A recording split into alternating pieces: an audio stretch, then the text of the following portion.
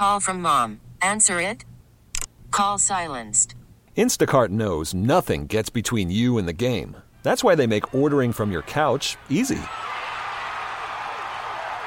Stock up today and get all your groceries for the week delivered in as fast as 30 minutes without missing a minute of the game. You have 47 new voicemails. Download the app to get free delivery on your first 3 orders while supplies last. Minimum $10 per order. Additional terms apply.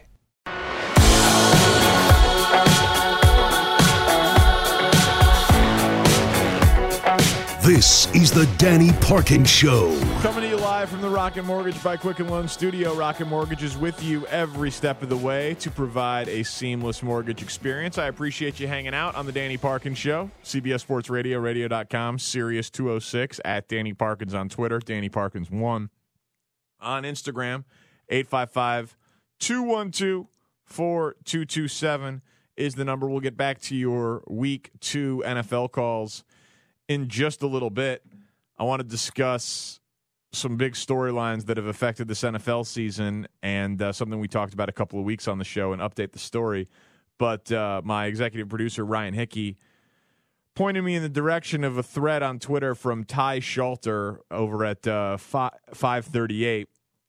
You know, on-pace stuff through 2 games is take it with a grain of salt. But I was talking earlier in the show about how I think the Dolphins are a particular brand of bad, and that, you know, the 08 Lions were awful, but they weren't quitting. There wasn't a risk of mutiny. They weren't trading away players for draft picks and then having other players demand trades.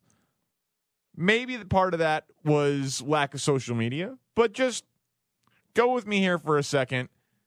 Say you buy into the premise that the Dolphins could be historically bad and not just because they're 0-16.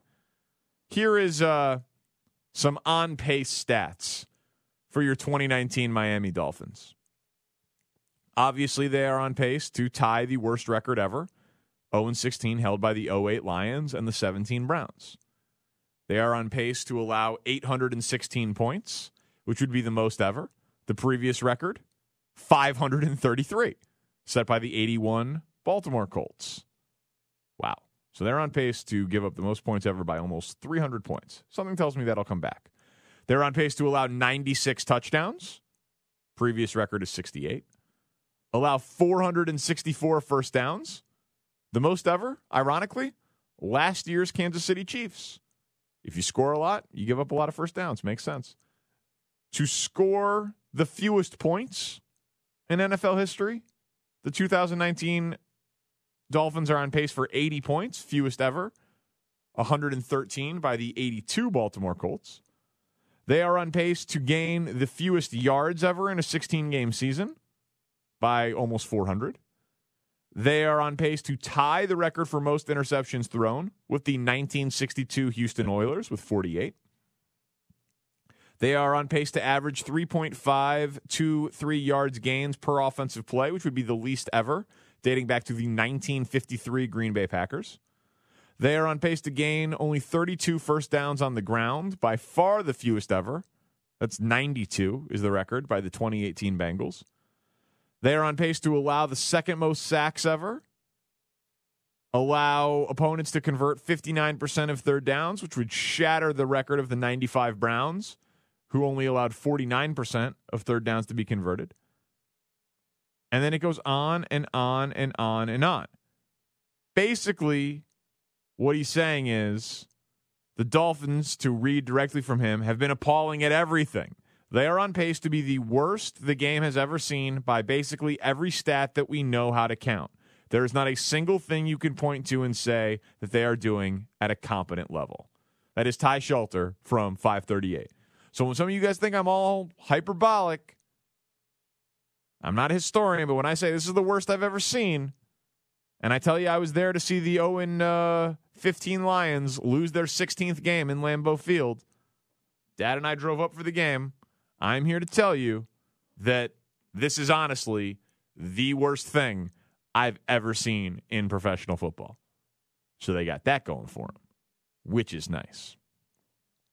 in that game where I was exposed to a decent amount of the Dolphins today, I saw Antonio Brown. And I ran a poll on my Twitter account earlier in the week on my radio show here in Chicago. I had said on this show before the season started that the biggest story of this NFL season would be Andrew Luck's retirement. I said there will not be a bigger story. And 1 week later, Antonio Brown started melting down. And it went from the feet to the helmet to the trade to the sexual assault allegations. And he ends up on the Patriots, and he plays, and he scores a touchdown today. And so I've gotten a lot of people texting my radio show, sending me messages on Instagram and Twitter, whatever, saying, you were wrong. You said Andrew Luck, biggest story of the NFL. 10 days later, Antonio Brown surpassed it. And I think people are missing quantity of news stories with how I meant the word biggest news story of the year, which is significance. Antonio Brown is a circus. He is a soap opera. He is interesting.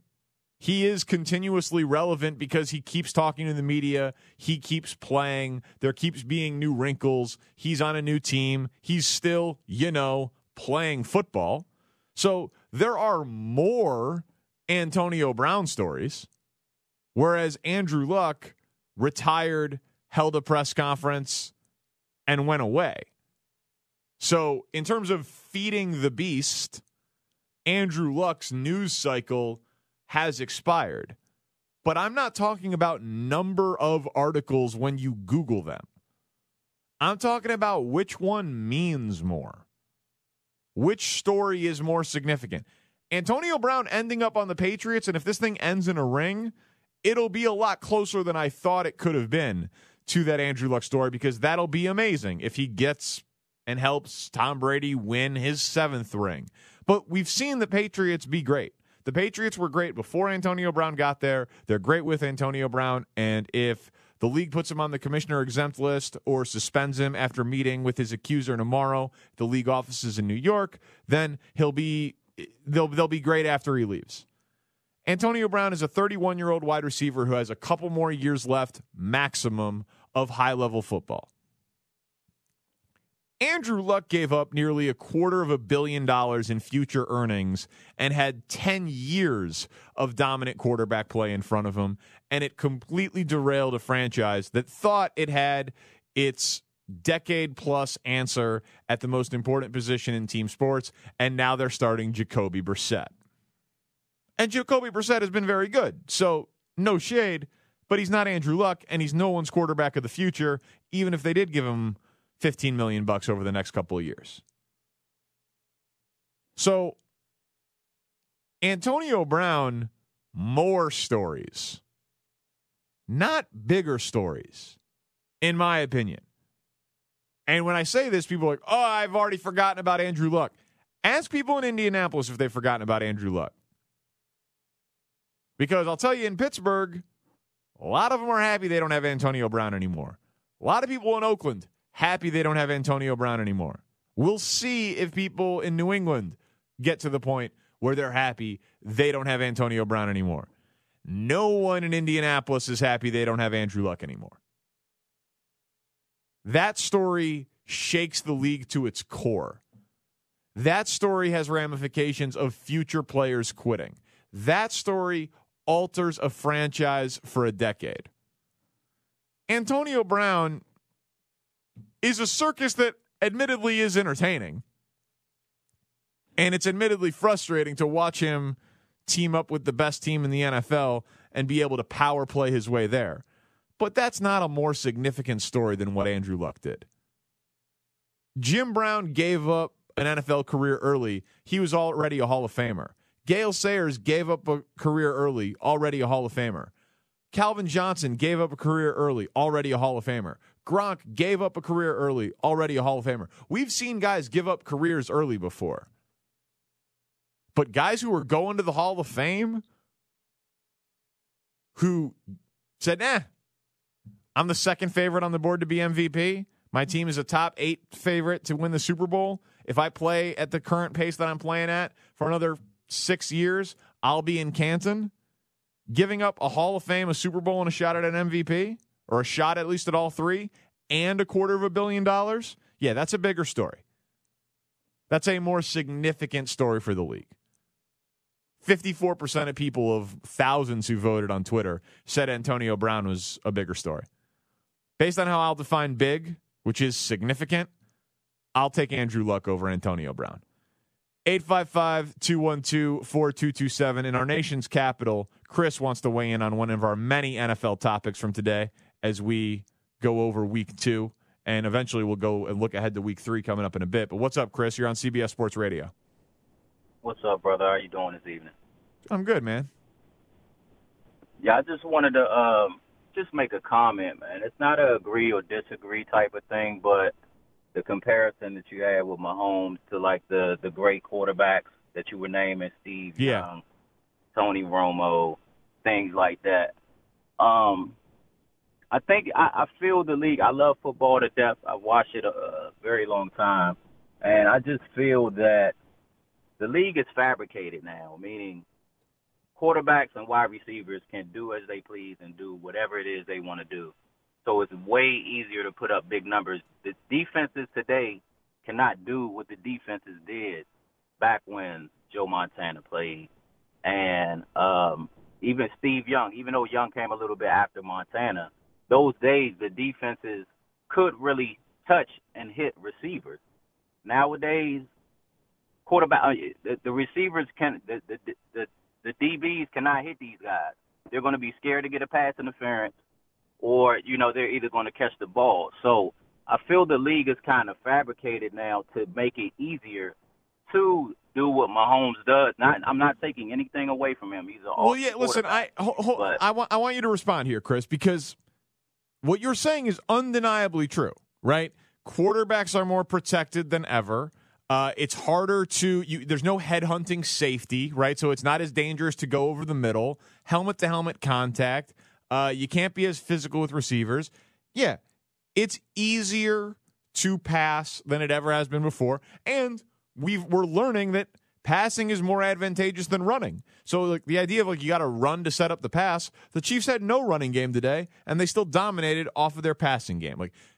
There's no question that Pat Mahomes is a product of his era. However, when he shatters all of these records, I don't know if we want to be in the business of minimizing him because it's not his fault when he was born. You're right.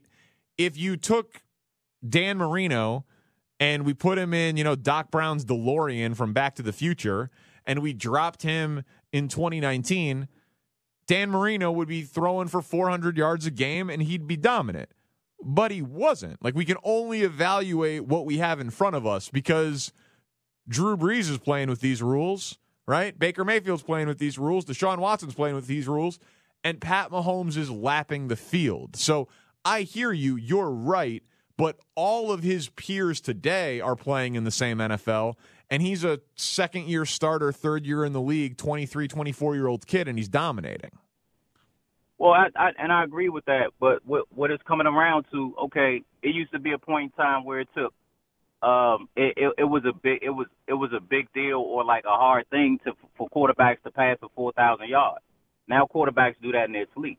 So we're seeing the turning of football is coming. And me personally, I think the NFL, even with the NBA now, is geared towards the offense to put up points, to bring in people, and it caters to fantasy. Absolutely, man. It's and I listen. We are in agreement, and I appreciate your call. And whether or not you like it more or dislike it more, none of us can stop the way the world's spinning, right? That's just a product of it. Larry Bird, I think what the stat is that Steph Curry in a year attempted more threes than Larry Bird made in his career, I believe is the stat. Think about that for a second. That's insane. It's just totally different. NBA teams are shooting 40-plus threes a game now. Back when the Bulls were dominating the 90s, you had one 3-point shooter on the court at a time. Oh, we got Craig Hodges. Now we got Steve Kerr. Now we got Judd Bushler. But only one at a time. Now, if you have less than 4 guys on the court who can shoot threes, you're behind the 8 ball. So the game changes. The game evolves. The game is going more offensive. Sports are going more offensive. Analytics are coming in. Like, we've always had to adjust for era. That's not new in sports, right? In baseball, there was a time when there were no black players. There was a time when the mound was a different height. There was a time when amphetamines were okay. There was a time when steroids, they looked the other way. Like, there's a time with a corked bat or a juiced ball and all sorts of different things. So you adjust for era. The 3-point line, hand checking, helmet-to-helmet contact, all sorts of different things. But when I tell you Kurt Warner has the record for most passing yards through 20 games of an NFL career, and Pat Mahomes breaks the record through 18 games, I'm interested. Because a lot of guys have come and gone since then, right? In a relatively comparable era of the NFL. Brady, Manning, Rodgers, Luck. A lot of guys. None of them did it. Mahomes is doing it. So, like, you can use that as a knock if you want, but we have eyes. We're watching the game. We're seeing the arm talent. We're seeing the throws. We're seeing the stats. We're seeing the results. So to minimize it feels like being a hater. Pointing out that the eras are different, totally fair and valid. Disliking this current era, totally fair and valid. But minimizing his accomplishments relative to his peers is straight up hating. First look ahead. You'll get the look ahead to week 3 before anyone else coming up. Then last but not least, it's the Danny Parkins Show, CBS Sports Radio. This is the Danny Parkins Show. So one of the things I love about the NFL is all of the things that go with it for what I call sports enhancement. You know, steroids and performance-enhancing drugs, frowned upon. Sports enhancement for you and me, it's all good. Maybe sports enhancement is watching with your friends. Maybe it's watching with a platter of wings. Maybe it's watching with a couple of beers. Maybe it's fantasy football. Maybe it's daily fantasy. Maybe it's survivor pools. Maybe it's betting games against the spread, Super Bowl props, whatever the case may be. I enjoy adding a little something. I used to say about sports gambling that the beauty of sports gambling is it can make a meaningless game meaningful. And looking ahead to next week, I really think we're going to be in a situation here this year. I can't be the only one who has the Dolphins going 0-16. And I'm not the only one out here who's in a survivor pool. If you don't know what a survivor pool is, say everybody chips in $20. You get 50 people. There's $1,000 in the pot. You can take one team a week to win. If they lose, you're out. Last person standing or the last people standing who decide to split the pot, they get the money. So winner take all, or you can split it at the end if you reach an agreement. And you can't use a team more than once. You can't pick the Patriots every week to win. Once you pick the Patriots, you can't use them again. So it gets tougher and tougher as the year goes on because you use up the good teams. This year, I feel like a very common strategy in survivor pools is going to be picking against the Dolphins every week. Now, sometimes, right, they'll play the Patriots again. They'll play the Jets again. They'll play the Dolphins, or they'll play, why am I blanking? The Bills. They'll play the Bills again. But there's going to be a lot of people that are just fading the Dolphins every week. And so as I look ahead to next week, it's getting ridiculous. The Cowboys right now at the Westgate Superbook, which is where the Super Contest happens in Vegas, if you've ever heard about that gambling contest. The Cowboys are 20.5-point favorites at home against the Dolphins. So the Patriots were 19.5-point favorites in Miami. Dallas is at home, 20.5-point favorite. Miami's not trying to win. Dallas, going to be a very popular survivor pick next week. The Patriots, 17.5-point favorite against the Jets next week. The Patriots will be a very trendy, very popular survivor pick next week. But it gets complicated when one team is such a bad outlier there that you go. But today there were a lot of really, really high-profile marquee matchups that I liked.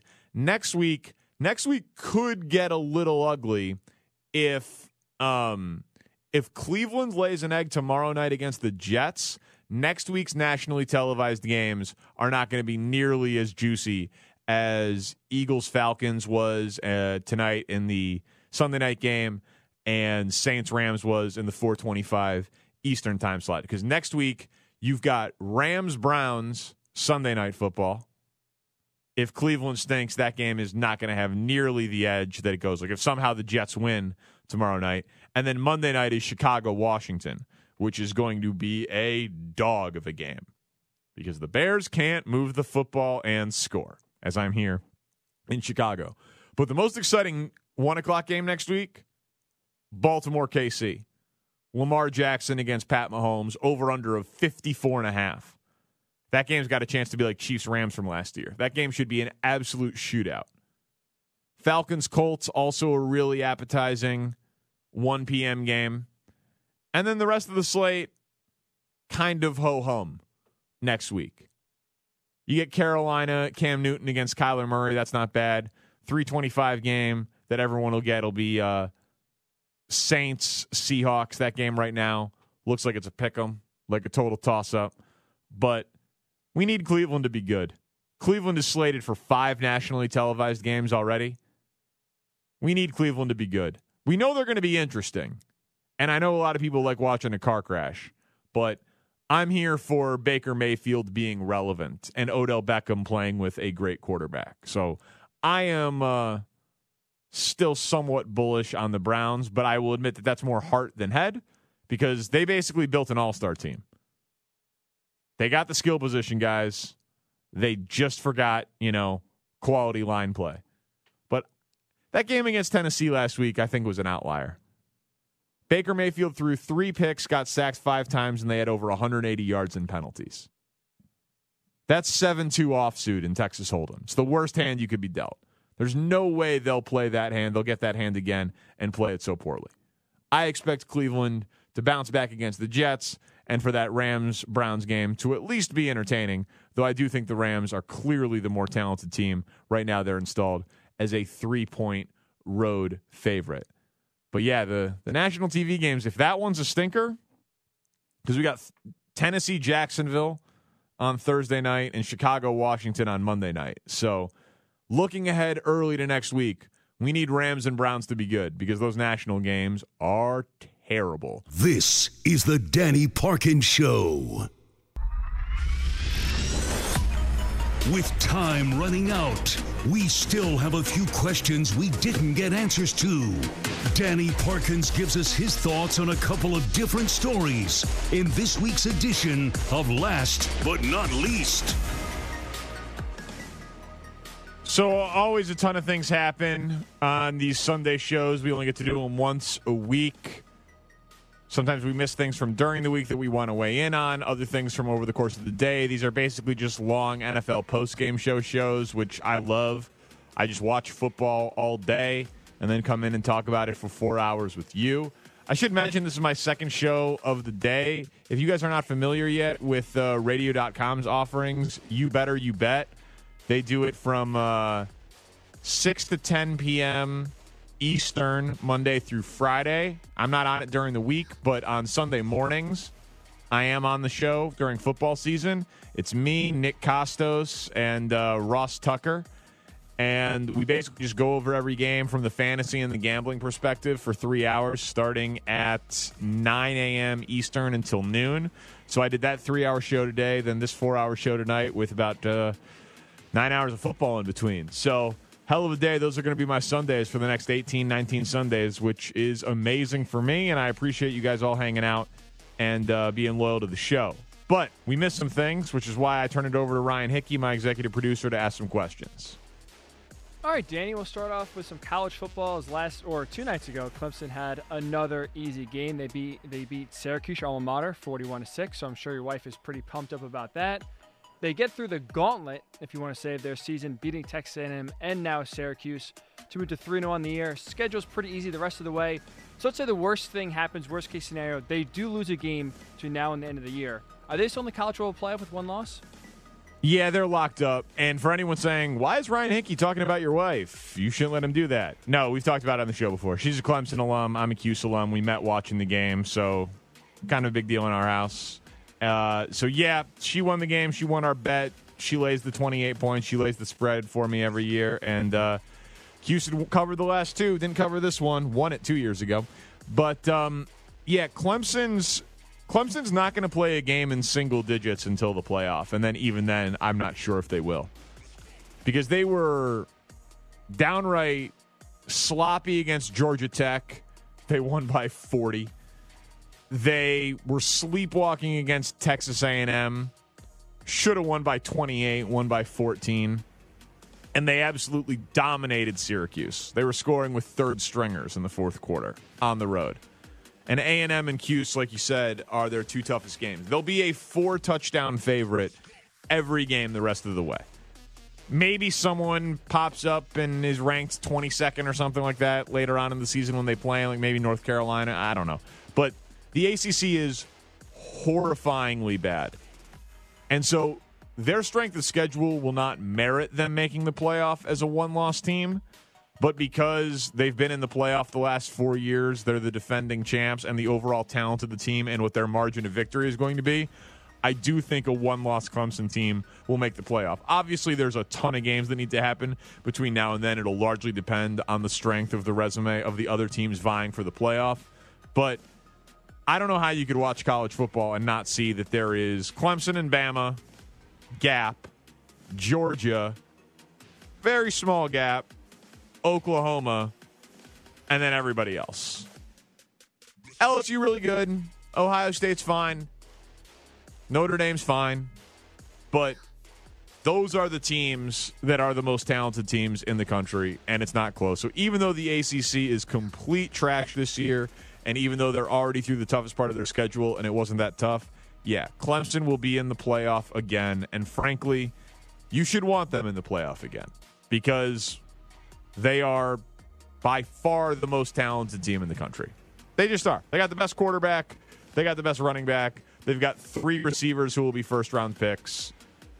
They're 4 of the 5 offensive linemen return. They've lost 2 assistant coaches in 4 years.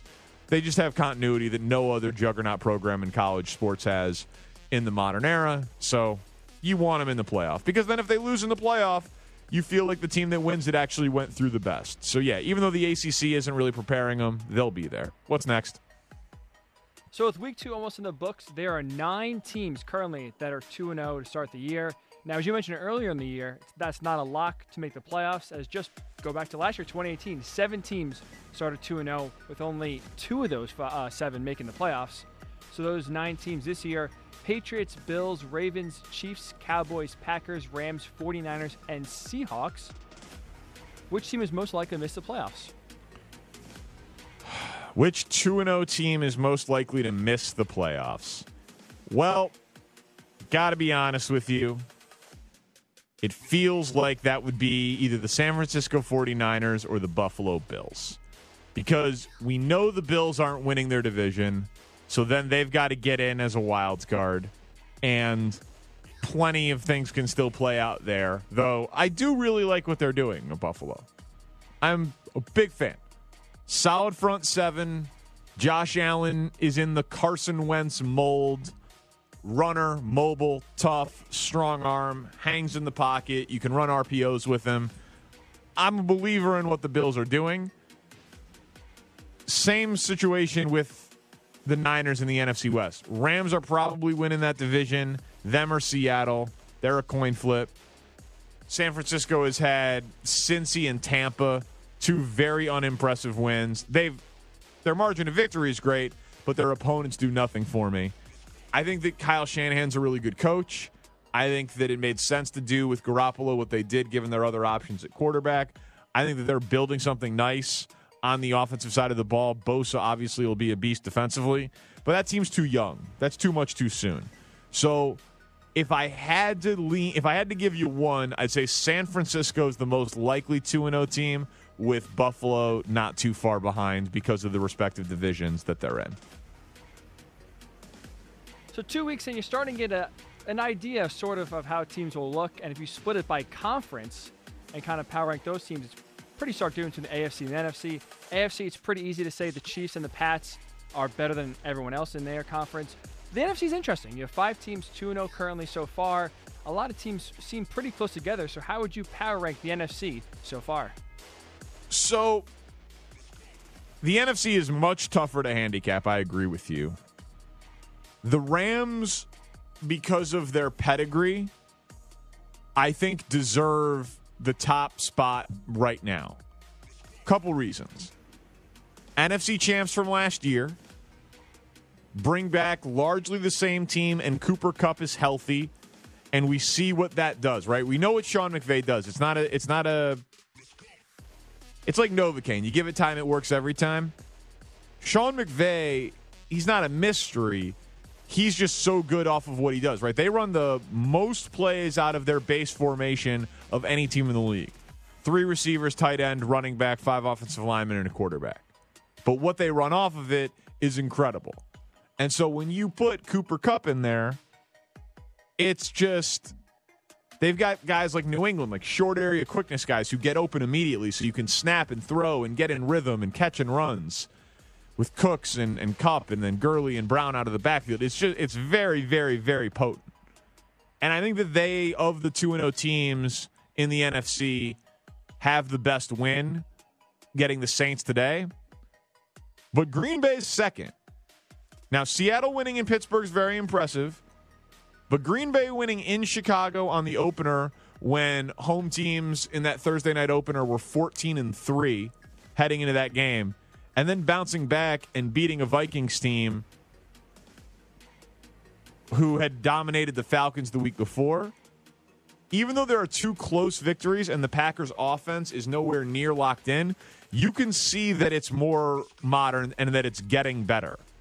They're running guys in motion. They're doing more misdirection. They're modernizing Aaron Rodgers' offense. And it's taking time. It always takes time first year in a new system. But with a Hall of Fame guy like Aaron Rodgers, you would figure it's going to be accelerated. But that Packers defense is good. Kevin King, Jair Alexander, Adrian Amos make up a very talented secondary. Preston Smith and Zadarius Smith upgrading their outside linebacker pass rush, setting the edge. Kenny Clark, maybe the most underrated defensive player in the NFL, anchoring the D-line. It's a solid defense under Mike Pettin. With, I think, 6 new starters this year, 2 wins in the division, 1 home, 1 on the road. I'd go LA 1, Green Bay 2, and then I still need to see Dallas do it against the real team. So I'll give Seattle the slight edge over Dallas. Even though Dallas has been more impressive, I think that the teams they beat are awful. I think Washington's awful and New York is worse. So 2 division wins, very impressive. 2 blowout wins, impressive. But I think the caliber of the opponents are so bad. I want to see do it. Let's see what's Dallas's upcoming, because they got Miami this week. So it gets interesting for Dallas after this week, depending on what the Drew Brees injury is. If Drew Brees' injury is serious, Dallas could just get an unbelievable break with the schedule. Home against Miami for week 3, then at New Orleans, then home against the Packers. That'll be a great game. Then at the Jets. Dallas, if Drew Brees is hurt, could be looking at a 5-1 start, which would be very nice. But right now, Dallas I have is 4. So I'd go Rams 1, Packers 2, Seahawks 3, Cowboys 4. But the NFC is wide open. I think Atlanta will still make noise. I think the Saints will still make noise. And I think the Bears and Vikings are still going to make noise. The NFC is wide open. The AFC, man, I think it's a 2-team conference. It's kind of pathetic, but I think Patriots and Chiefs, there'd have to be a devastating injury for me to not think that that's your AFC title game. And I do really like Baltimore. But I think Patriots and Chiefs are head and shoulders above the rest of that conference. We got time for one more, Ryan? Yeah, we'll squeeze one in real quick. A little basketball. The FIBA World Cup in the books. Spain is your champion. But Team USA got a lot of headlines, finishing in 7th place, their worst finish ever at the FIBA World Cup. So does losing in the World Cup matter to you at all? Not really. To me personally, it's definitely an embarrassment for Team USA. I don't care what Greg Popovich says. But last time Team USA got together, 31 of those 35 guys were not a part of this team. Because remember, there are multiple Team USAs in terms of invitations and all of that. So this was a young team that hadn't played together, that didn't have a lot of international experience, and they essed the bed. But a FIBA World Championship is not anywhere near what an Olympic gold medal is. You lose in the Olympics, huge deal. You lose in the FIBA World Championships, embarrassing, because you would think, Jaylen Brown and Kemba Walker and Donovan Mitchell, you think that's good enough. International basketball is awesome. They're grown-ass men who played together for a long time, who are familiar with the rules, and it's their Super Bowl playing against Team USA. It's the biggest game that they'll play. So international ball is no joke. It's why I said Luka Doncic should have been the number 1 overall pick in his year. He was the EuroLeague Player of the Year when he was 17 and 18. And people were like, I don't know, what about these college kids? College basketball doesn't approach international basketball. So don't sleep on that. It's not embarrassing given the team they fielded. It's just potentially worrisome because you can go back like 16 years.